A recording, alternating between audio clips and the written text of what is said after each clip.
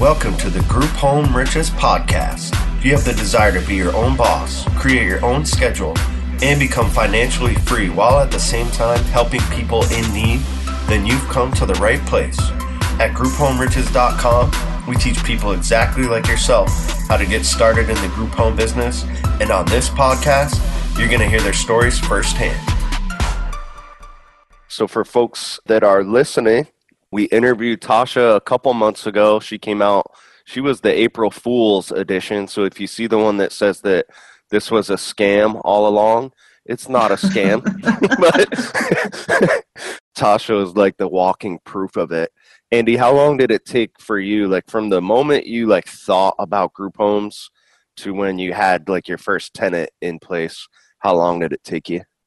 Too long, way too long. I mean, that was the problem. I remember I was working still in corporate America, and I was like, oh my gosh, I'd read all these articles in the newspaper about how there were these people that were in hospitals and they needed a place to live. And I'm like, man, I'm going to do this. And of course, I thought about it. The longer you think about it, the more money you wind up losing. So to answer your question, sorry to be so long-winded about it, but I would say, and it was probably at least a couple of years. And you were like looking for consultants, got burned from a couple of them. Yeah, I remember paying this one. I mean, I paid a number of people like $500 here, $1,000. They wouldn't give me any information, right? And these were people that were in the industry. Yeah, absolutely. They didn't want any competition. And I understand that looking back on it now, but I did get scammed. But that was, sometimes that's part of the process, unfortunately. So Tasha, she hopped on her computer and looked up how to start a group home. Got her first tenants in there. I think we recorded our podcast like 3 or 4 weeks from the moment she searched on Google. Yeah. So I think she's the record holder for the person who searched, took action, and got things going. So that is exactly what you have to do. That is fantastic. Congrats again, and welcome back to the podcast, Tasha. Thank you. So we were talking about just kind of like real estate stuff, which is kind of all of our language. And we kind of touched on it on the last podcast. But Tasha, for the people that didn't catch that first one, why don't you give us a background on what you were doing before you came to us, and then, what brought you to even look up how to start a group home? So I am a retired registered nurse and a retired hairstylist. So in 2018, I became a real estate investor. I got in the game by being a private money lender, just lending money out of my self-directed IRA. The reason why I chose that route was because, number one, I thought I didn't have enough money to get into real estate. And then number two, I felt like if I could lend money out to other investors, then they would allow me, or I'd be privy to information, and they could, so they walked me, on their properties and projects and things like that. So I kind of paid for my learning, and then they paid me back with interest for teaching me. Mm-hmm. I love that. Is awesome. Yeah, that's how I got into real estate in 2018. And then I just started wholesaling, and then, wholesale a couple, then I'd buy one, and then I'd wholesale a few more. And then I said, okay, let me buy another one. So, that kind of thing, wholesaling is good for that quick cash or whatever. But I was looking more towards ownership and long-term money.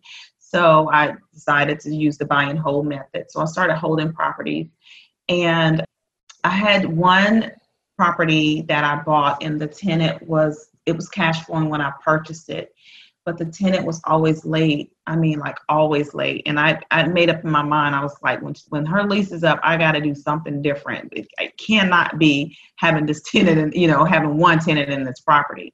So I looked up how to start a group home, and then Group Home Riches was the only thing that popped up. So I purchased the course, and I went through that course. I mean, to the letter, I went through that course, and I did exactly what it said. The course, I'm telling you, everybody always says, so what do you do? And asking all these questions. It's a blueprint. Follow the blueprint. It's a map.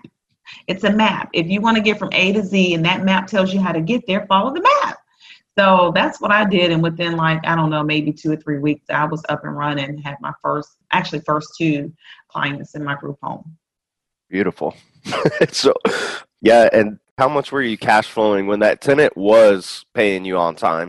Which was, never. But when the tenant was paying me on time, the mortgage at the time was like $500, I believe, a month, and she was paying $850. Mm-hmm. But after mortgage and taxes and insurance, there's a lot of other costs associated with having a property. I might have been cash flowing maybe $200 a month from that one property. Yeah.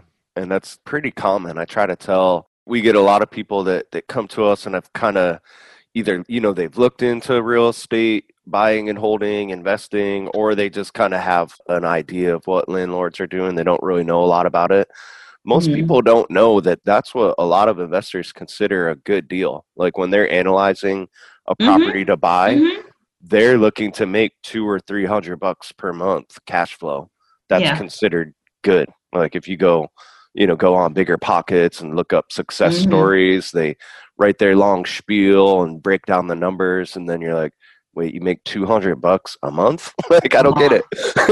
Yeah. I mean, yes, you get all these tax breaks and things like that, depreciation and all that. But in the grand scheme of things, I mean, cash is king, Yeah. You got to have, the house had a ton of equity in it. I mean, that's why I bought it, obviously. But equity doesn't pay bills. You have to have mm-hmm. cash. So, I love how you say that. Equity does not pay bills. That's like what I always say. I can't go out to eat on my equity. Yeah. I can't fly around and go to Hawaii on my equity. I need cash. Nope. I need cash. Yeah. So, I mean, I learned that very, very quickly, being a landlord. That was not what I wanted to do. Sounds like you're a fast learner, because that took me about 10 years to realize. Yeah, no, that's not a good business model for me. It's great for those, like the beginners. I know you're pretty active in that private Facebook group, but we do get a ton of people, how do I start? Or the biggest thing is finding a home, right? Like luckily you had that rental property. Right. So people that are, they don't have a lot of money to either purchase a home or anything like that. If you just understand these concepts, people that have those rental properties that, again, on a good month, they're making $200 or $300, but most of the time they're losing money, because how often do things go perfectly well as planned, right? So, yeah, landlords are the perfect people to partner with if you're looking to start with little to no money. But we kind of beat that over the head on that first podcast and many other episodes. So that's kind of how you started. That was your background. What I think is really cool is you were a nurse for a while, right? Yeah. Well, I'm still a nurse. I say I retired. Oh, okay. Once a nurse, always a nurse. I just don't work in that capacity. I don't take care of patients, but I've been a nurse for 26 years. Yeah. So it's a way to you obviously have that personality of wanting to help people. Yeah. And then this is a way to kind of fuel that passion. But at the same time, I mean, depends on your goals, but you could build that equity. And as Andy mentioned, you can have a cash cow running out of those properties too. So it's a really cool vehicle to get towards financial freedom, which most people out there, even if they don't want to admit it, they are, most people want to be financially free. Absolutely.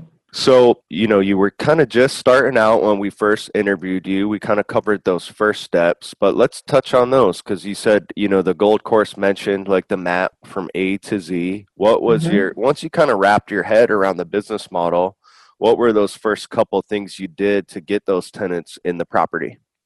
So what I did was I started a contact list, and I just opened up a spreadsheet, like the course said, opened up a spreadsheet, and I started Googling nonprofits, homeless, those keywords. And I created a contact list, and I did the email thing. The email thing wasn't as effective as talking to them on the phone. So I would email everybody, and then I would follow up with a phone call. And that follow-up, the money is in the follow-up. The fortune is in the follow-up. I love everything that I'm hearing right now. It's like you need to be writing these gold courses. I mean, because everything you're saying, and I'm sorry for interrupting, but everything you're saying is so spot on. The money is in the follow-up. I mean, I'm just loving it. So sorry to interrupt, but this is it's so great to hear You talk. Oh, no problem. But yeah, so I did that. I mean, people make things very, very complicated and convoluted. And I'm like, when I get people who ask, well, how do you do this? Well, how do you listen? It's all there. It's all there. The scripts are there. How to find a property is there. How to make a deal with the landlord is there. If the landlord says no, they even have other options you can present to the landlord. Just follow it. Quit trying to reinvent the wheel. It's there, and it works. You got to work it.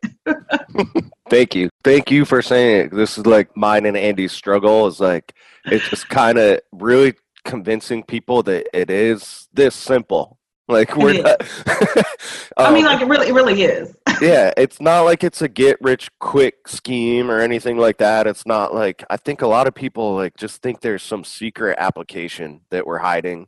Like there's got to be some secret program that well, like, what I think people think, Brandon? I think that they think that there's a secret sauce. Yeah. But there is no secret sauce. You plan your work and you work your plan, and that's it. Yeah. And these really, I guess the secret sauce is like the contacts, building the contact list, like you mentioned, and then being able to confidently talk to them.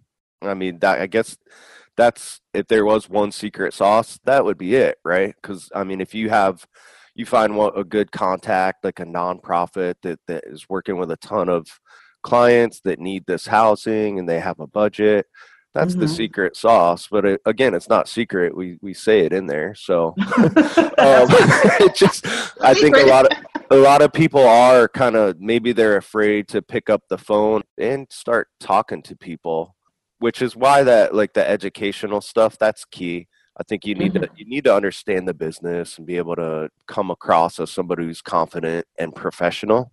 And maybe that's what holds a lot of people back. But so, I mean, it's an opportunity, but a lot of people miss it. Like you said, Brandon, they're looking for the silver bullet or whatever it is, and they miss the opportunity because it is. I mean, it's dressed in overalls and it looks like work, as Mark Twain used to say. I mean, it's like you gotta, like Tosh said, you gotta make your plan and you gotta work it. So, absolutely.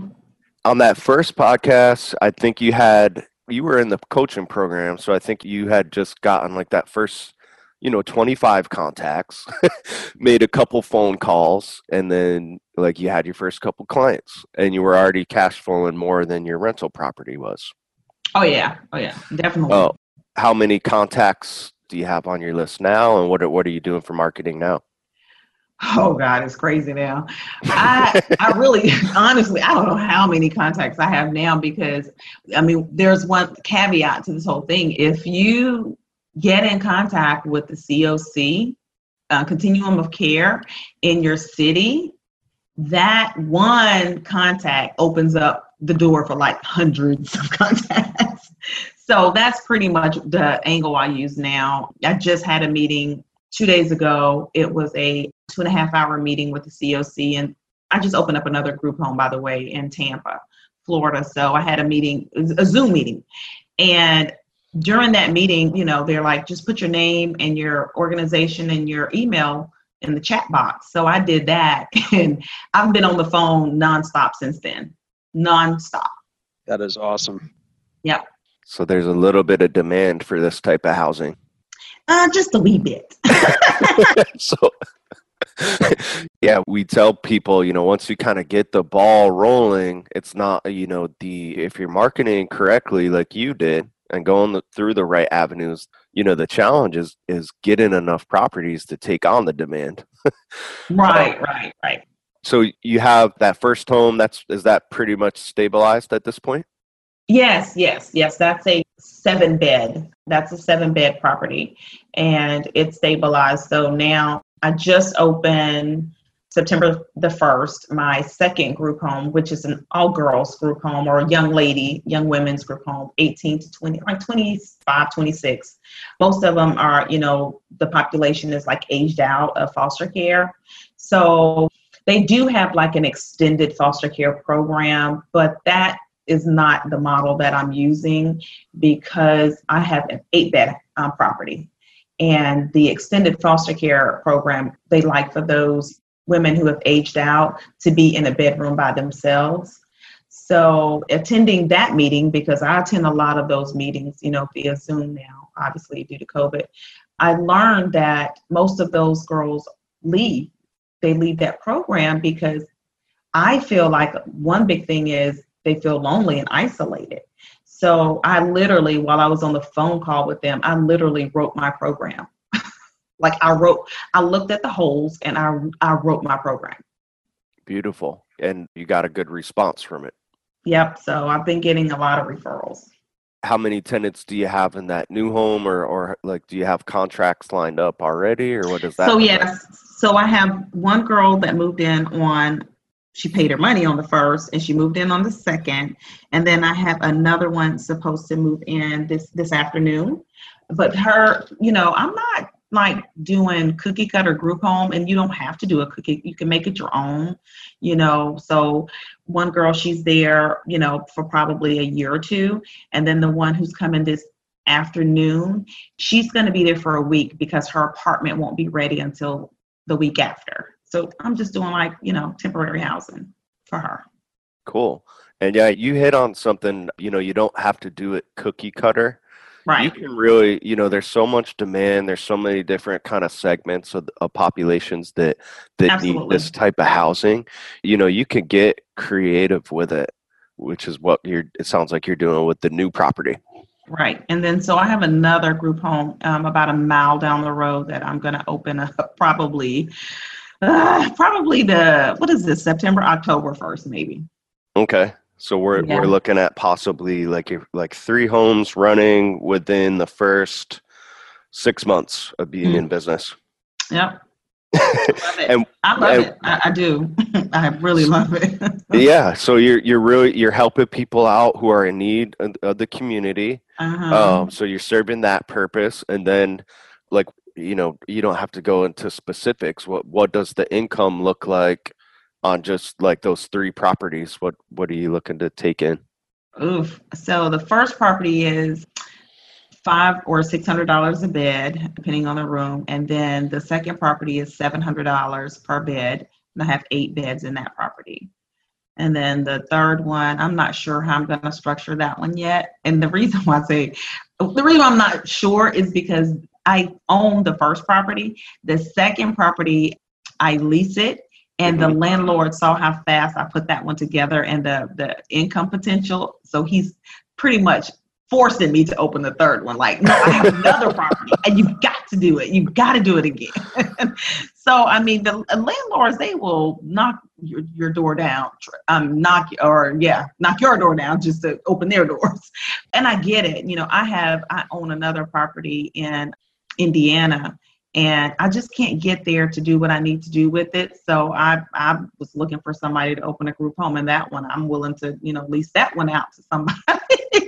I don't have time to get to Indiana. It's a bit, Brought up so much key topics with those last couple. Yeah. Those last couple topics. So just back to the income thing, you kind of mentioned like the revenue that was coming in. Mm-hmm. How about how many rental properties do you think you would need to equate to equal like the group home rent income that you have now? I want to clarify that.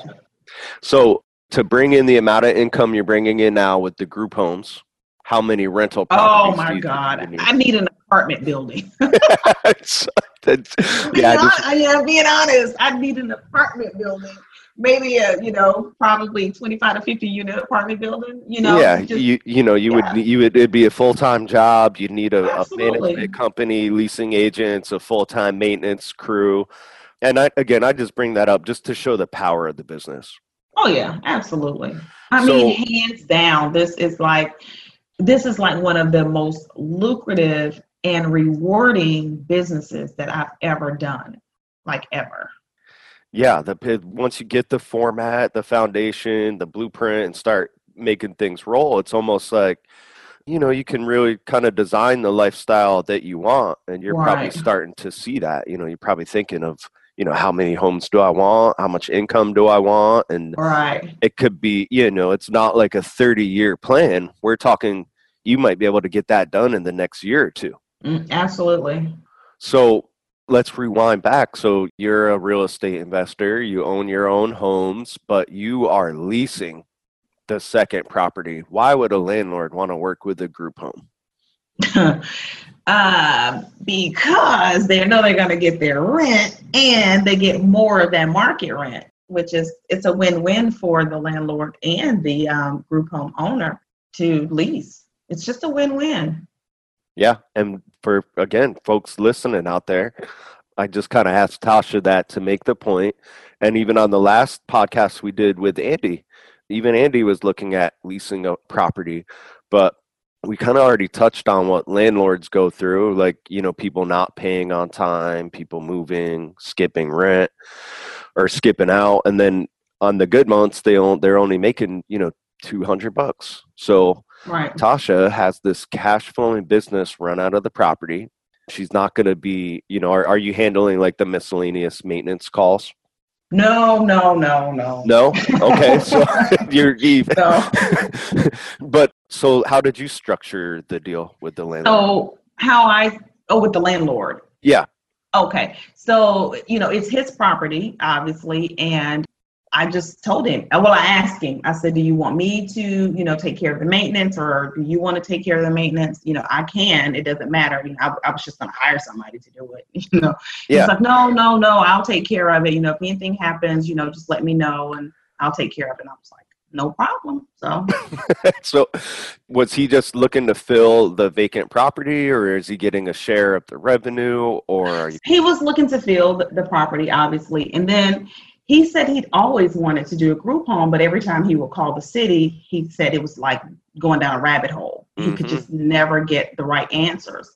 And he, you know, when I just called, actually, you know, one of the nurses in my club that I have, I reached out to her and I said, do you know anybody in Tampa who owns properties? And she said, let me call around and I'll get back with you. So within an hour, she had him on the phone, and he said he had just hung up the phone with the city trying to get information, and they were giving him the runaround. So he said it was like a godsend, you know. So that's just how it worked out. And he's very interested in it, but he's just sitting back watching how I run things. So we have a real cool relationship. You know, we've only known each other maybe 3 weeks, and you know, we're already working on property number 2. Very cool. So it's almost similar to what you did with real estate investing.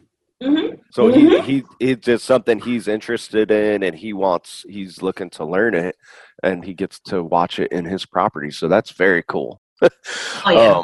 Very, very cool. So you're just paying, it's like a typical standard lease, but this landlord was interested in the business, wants to help out the community, you know, just like everybody else. They see the demand out there and they're wondering how they can help. And you might see the posts in our group, but we have landlords like that inquire all the time. Like they'll reach out to us from Finding Group Home Riches and say, hey, I have this property. Do you guys know anybody that would want to rent from me? So it's one of those big struggles people have. They think they have to buy the property. You know, they have to have 20% down, but you know, we have 2 seasoned vets that are leasing or looking to lease. Andy was. So it's possible. You can see it here. Absolutely. And it's just, like I said, it's not cookie cutter. It's whatever fits. You know, a lot of people ask me, why are you leasing a property when you're an investor and you own properties? Because it's what it works. You know, it's what works right now for me, and it fits my business model. So I'm good. I'm good with that. And you have, say it again, so people we'll put your contact info like in the description, but you have a property in Indiana, you said, right? I do. I have a 3-bedroom, 1-bath in Indiana. That would be a great group home, like a sober living or something like that. So I own that property, and just don't have time to get up there and get it going. So if anybody's interested, I'll be more than happy to work with you and get you going. If you are a landlord, the idea is to find people that want to operate these group homes. Yep. And quite frankly, if you're the landlord and you're looking for the operator, you're going to have a little bit of leverage. If you're the operator looking for the landlord, you're going to have a little bit of leverage as far as like the profit splits and everything else. But I think it's unbelievable what you're doing and the way that you're approaching it, because you're looking at it like Amazon. I mean, Amazon doesn't own any of their real estate. They lease it. So it's the same thing. I'm telling you, it's amazing at how you can just take real estate in the group home model and just do anything. You know what I mean? Go anywhere with it, do anything, help communities all over the United States and build relationships. And, this real estate is a relationship business. And I love it. I wished I would have known this existed when I started nursing 26 years ago. Yeah, a lot of people, they find out the hard way that really nursing or really any kind of job like that, you're going to be capped at some point. Yep. There's not really a path to financial freedom. Your income was directly related to the hours that you work, and there's only so many hours you can do. Whereas the group home business, once you build it and kind of get things in place to be stable, it's not like that. So I always try to make it a point. It's just, Andy, how much, so we're in the beginning of September. How much time do you think you put into your group homes for October? Well, I'll tell you, I don't really remember about October, but as far as yesterday, I probably spent about an hour looking over all the numbers and just kind of diving into them and cutting myself, my distribution checks. So that's basically last month's. I would say I probably spent like maybe an hour, at most. I didn't drive to any of the group homes, didn't do any, I don't take any phone calls. I don't do anything.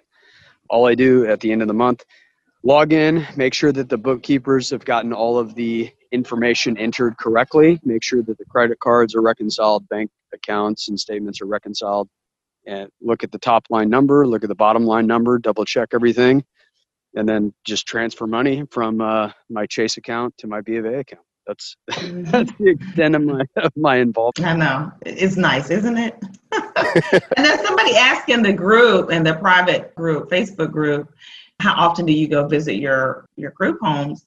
And I was honest. I said, well, my group home in South Carolina, since I opened it, I've been twice, And somebody else was like, well, if you really cared about your clients, then you would go more than that. And I'm like, that's not true.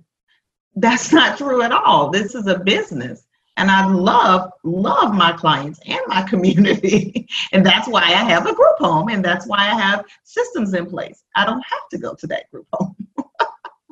Yeah. And another response to that also would be, well, I actually love my community so much that my job is making sure that people that don't have housing have housing. Exactly. So what I'm trying to do is get as many of these things up and going as I can so that I can help out as many people as I can help out. And if I only focus on the 5 or 10 clients that I have, I won't grow and I won't be able to help out all the other thousands of people that need help. That need housing. Absolutely. 100%. If Tasha wanted to create another job for herself and care for the patients herself, she would be limited to one property and she would be living there 24/7. But using our system, she can outsource that and scale and provide housing for hundreds, maybe thousands. Even thousands. Yeah, it's like I said, you scale it really to as big as you want to grow it. Absolutely. My response to people like that are, hey, that's great. We have many members that do want to help out their community. They do want to scale it. They do want to make a lot of money while doing that. But we show people how to typically get a guaranteed check from the government. But there's many people out there that are homeless that don't get funds from the government and either don't want to pay or maybe they want to keep their Social Security to themselves. So you reach out to me, let me know what your address is, and we are happy to send referrals to you. And we will buy the furniture. So reach out to me anytime. I never had anybody take me up on that, believe it or not. But yeah, I'm sure. So yeah, this is a way to. It's a win-win. Tasha was already helping people out through her nursing career, caring for people. This is a way to do it for just much more people and be rewarded, financially for it. Absolutely. So that's not your goal, you don't need to listen. But like I said, reach out to me. We'll buy the furniture. All you need is like space in your home, and you can help out for free. Many people need it. So let me know. So you're looking at 3 homes open. Let's get into some details. I have a couple questions that just a lot of people probably out there are wondering.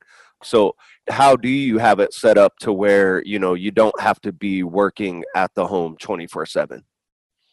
So I have a house manager there, and then I don't pay the house manager. The house manager lives there, and I reduce her rent. Perfect. So, and really the revenue that these things bring in will give you a lot of freedom as a business. So with a rental property, you can't just find somebody to go do the work for you because you have no income coming in. You can't discount anything. So you have your eyes and ears on the property. If anybody, do you even have anybody that does need a nurse on hand or any type of licensed care? I do, and I outsource that to they came in with their own case managers. All of them have their own case managers, and most of them already had their nursing and all that set up. And so it's just outsourced. Like, I don't provide nurse, even though I'm a nurse, I don't provide nursing in my group homes because I'm not interested in going through all the licensure and all that jazz. That would slow me down right now. I have flirted with that idea, but just not right now.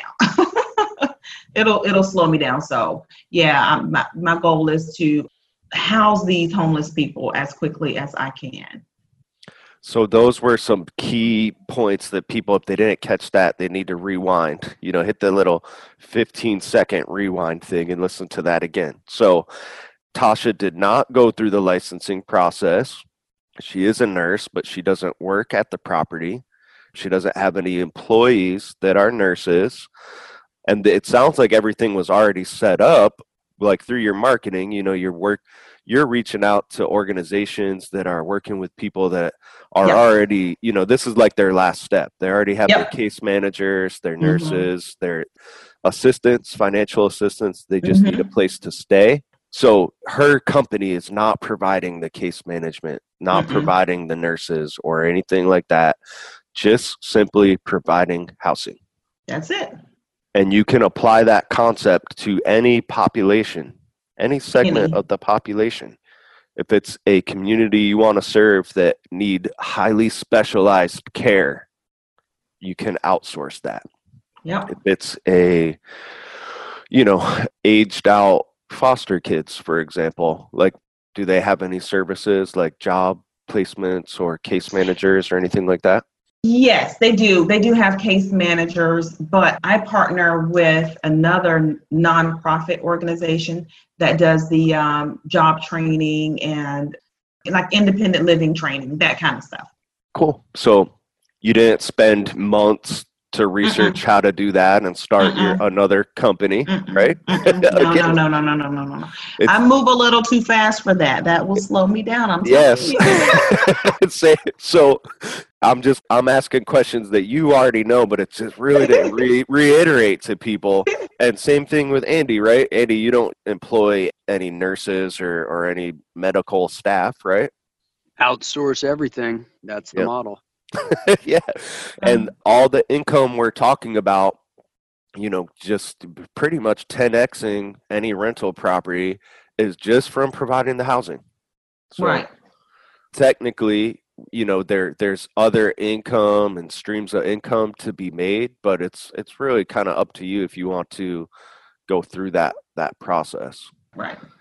And that's one of those things that it's kind of the first thing that you need to wrap your head around, because like that landlord that we were talking about that was just getting the runaround from the city. If you look this up, or if you reach out to someone at the city, they are going to send you down the rabbit hole of becoming a licensed facility. Listen, I was sent down the rabbit hole just yesterday. I was checking on a particular program. I needed to find out if sprinklers were required, right? Mm-hmm. So I called the city and they transferred me about 3 times. And then they finally, the last transfer was to a voicemail that was full. And it was just one question I needed answered, just one. And it was for a particular program. It was something not related to, what I'm doing right here. But yeah, I was amazed. So could you imagine how many people call trying to get information about getting licensed or something with the city or the state or whatever? Can you imagine what they go through? Yeah, I hear it. Like, we have a lot of people come to us after like almost getting through that process, and they've spent a year or two and like thousands of dollars, and then that's kind of like, that's usually the last straw. They'll find out on like one of the inspections, like, oh, everything looks great, but you need a sprinkler system. Mm-hmm. Oh, okay. That's about $20,000 to $30,000. Yeah. All right. Exactly. Let me get that real quick. You can buy another property for that, by the way. Exactly. At the tax sale. Yeah, it's funny. I mean, we always tell people, we're like, look, just get your group. If you want to go down that road, that's fine. How much money do you have right now? Well, I don't really have that much money. All right. Well, if you really want to go down that road, set up a group home, follow the process that we outline, and then use the money that you're generating from your group home to go pay an attorney $20,000 or $30,000 and do it. To set it up for you. But right now you're going to be broke for the next 4 or 5 years if you try to go that other route. Yeah. It doesn't make sense. Yeah. And then even if you do get through that process, you're still back to square one of like looking to find the tenants, and you still have to know that all those aspects of the business anyways. So why not just start? Yeah. Yes. Just do it. I don't know. This model works for me. It works for me, and I love it. Yeah. You realized it quick, and obviously ran with it. Yeah. Yeah. The opposite of analysis paralysis. Mm-hmm. Yeah, it's too much. It's too many people out here that need help, and there's too much money out here that can be made. Let's get into that a little bit. So it sounds like you're following our model for the most part, which is affordable housing. It's typically people who don't qualify for traditional, they can't get a traditional apartment or studio. They probably don't have great rental history or a good history of managing money. So how are you getting paid? Well, they're all, they all receive assistance, whether it's, SSI, SSDI, they receive assistance. So that's how I get paid, from their check monthly. So they assign me as a payee, or they have a payee already. They come in with a payee. Either way, it's fine with me. And to be honest with you, these nonprofits out here are really stepping up. I mean, I don't know if it's because they've gotten a lot of funding due to COVID, but I mean, they are stepping up with deposits and rent, assistance. I mean, I'm impressed. I'm really impressed. Now is the time. If you want to start a group home, start it now while all this funding is out here. They have to spend this money. They've got more money than God. I had one lady 2 days ago get an email from her caseworker. Her caseworker copied me in. They are paying September, October, November, and December rent. Yep. We're 4 months. I'm going to actually copy the email and send it out, just screenshot it and send it out to everybody. Yeah. I think there's a lot of people out there that actually don't believe that. They're like, I don't know if that's real. It's absolutely real. It's absolutely real. Yeah, it is. And I had a lady from United Way. I've been working with her since I started the first one in South Carolina. She reached out to me last week, and she was like, I have, a lady who needs a place to stay. And it's like, funding is no problem. I'm like, okay. She's like, how much is deposit? How much is, what's the first month's rent? They have to spend this money, because if they don't spend it, they lose it. And not only that, but they don't get it next year. And they will not get it next year. Nope. They have to spend it. Yeah. So millions. This is another kind of thing that it's just trying to get across to people is, in the beginning, yes, you are calling, you're emailing, we call it networking and marketing, sales, whatever you want to call it. But when you got in touch with the people that do need to house people, how were those calls like for you? Like, did you really need to have like some super special sales script? Did they ask you a ton of like questions that were you scared? What were those conversations like? Here's the thing, Brandon. When they hear beds available, that's all they need to hear.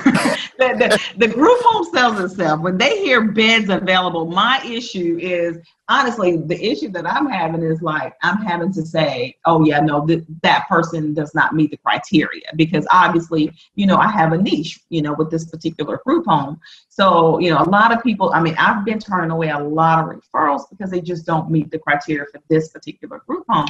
But when you call them or send an email and it says beds available, that's all they need to hear. That's music to their ears. Yeah, it's like they almost sell you on their services, right? Oh, yes. Oh, yes. Oh, yes. So I'm just trying to get people out there to kind of realize like the mechanics of the whole thing. So these nonprofits that we're talking about, they get, there's literally just billions in funding out there. Mm-hmm. So the Continuum of Care program that Tasha mentioned, that's just one program. And you can look it up. They get over $2 billion, just one program. Yeah. And Andy's like texting and emailing me. He's always finding like news headlines of like a couple million here, a couple billion here. There's probably, if you were to aggregate it, it's probably like trillions in just homeless housing and services out there available. Right. I'm telling you, it's crazy. The caseworkers that we teach you how to locate and to market to, their job is to spend that money. They need to spend it. If they don't spend what's allocated and actually house people, then they're out of business. They're out of a job. So they're looking for people like you, and it's in short supply. Yep, absolutely. So we all, Andy, me, you, we kind of got into this through real estate first. So I was big on like real estate podcasts and meetup groups and forums and networking events and things like that. I never heard of this. Like, did you know anybody? Did you hear of anybody doing group homes or landlords that were pumped about this? Absolutely not. And it's funny because when I started the Nurse REI Club, I started teaching, what I knew, which was, wholesale, buy and hold, fix and flip, and blah, blah, blah, And then when I started with my group home business, it seems like there's like 900 nurses in that group. Uh-huh. It seems like it's shifting. People are like, no, I don't want to buy and hold and cash flow $200 a month. Yeah. So it's crazy because they're not even like listening to those other podcasts, and it doesn't interest them like that anymore. So I found that to be interesting. Yeah, you really have like the perfect following for this niche, because it really, anybody who's a nurse, they just have the personality to like want to care for people, right? Right. Like, it's good money, but I mean, if it was just about money, no one would do that job, right? No.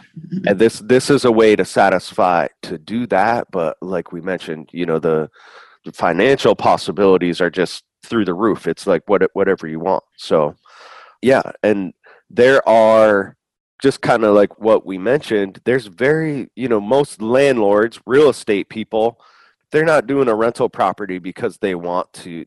They're not getting butterflies about housing people, right? they're doing it for money. That's it. Oh, yeah. That's pretty much the only reason they get into real estate investing. And there's just all these misconceptions. Like, it doesn't really make sense when you first hear it. Like, you're going to make way more money by providing affordable housing. And instead of one person, you're going to have 10 people in there. And it doesn't sound passive.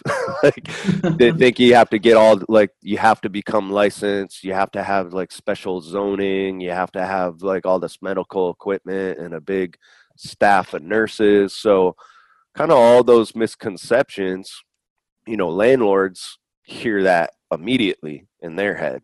So I don't know many landlords and investors that would even kind of listen to it. So it just kind of, this is to show like there's huge demand, and this is why there's such a lack of supply. And these caseworkers have those same issues, right? Like they're looking for housing, landlords don't want to work with them. So if they get an email or a call from somebody like Tasha, it's a breath of fresh air for them. Yeah, so you have your first couple homes, you have your first 2 homes set up, third is in the making. What does the future look like? How big do you want to take this thing, and what are some long-term goals for you, Tasha? I do want to have 6 group homes within a year. So March will be 1 year. So I think I'm pacing to be there, to make it. Yeah. Yeah. So 6 in the year, and then we'll just go from there. I'm having fun right now. And you had mentioned like the nurses club. We'll include the description and any contact info you want on Okay. in like our little write-up. But where can people find more information about that? Actually, it's on Facebook. That's probably the quickest and the easiest way. The Nurse REI Club. Just look that up, and we're there. So happy to have you. And then Instagram at the Nurse REI Club as well. And you can DM me there. So you can reach me at info@thenursereiclub.com via email as well. All right, guys, I didn't even realize how long we were going with Tasha, but it's just such a cool story, and it's so cool to hear from people that take our info and run with it. So folks, if you are interested in starting a group home, we kind of covered really all, like a lot of the common questions, right? Like you don't need a lot of money. You don't need a license. You don't need a big staff or anything like that. Guys, you really can get started. So if you're not on our mailing list, definitely sign up for that. It's free. We have a ton of free training material. And if you are looking to streamline things, we have our gold course, which is super affordable. So like compared to other like real estate like courses and material online, we keep it very affordable. I'm sure Tasha can attest to that. We also have coaching, and we do website design too. So I know you have our website. Are you getting income and leads from that, or is it helping with your marketing at least? I need to update my website. We need to get together offline. Yeah, I want to put my group home on there. But yeah, so I do actually. I get some leads from that as well. Yep. So, it's the same website we use. So we offer that to folks out there. Like you don't have to come up with the copy or the design. We do all that for you. So if we can help you out in any way, reach out to us. Look for Tasha if you want to reach out to her. I know after that last one, it's always in the comments. Tasha, you're so inspiring. How can I reach out to you? Yeah. So definitely look up her club, and yeah, we look forward to working with you guys. All right. Thanks.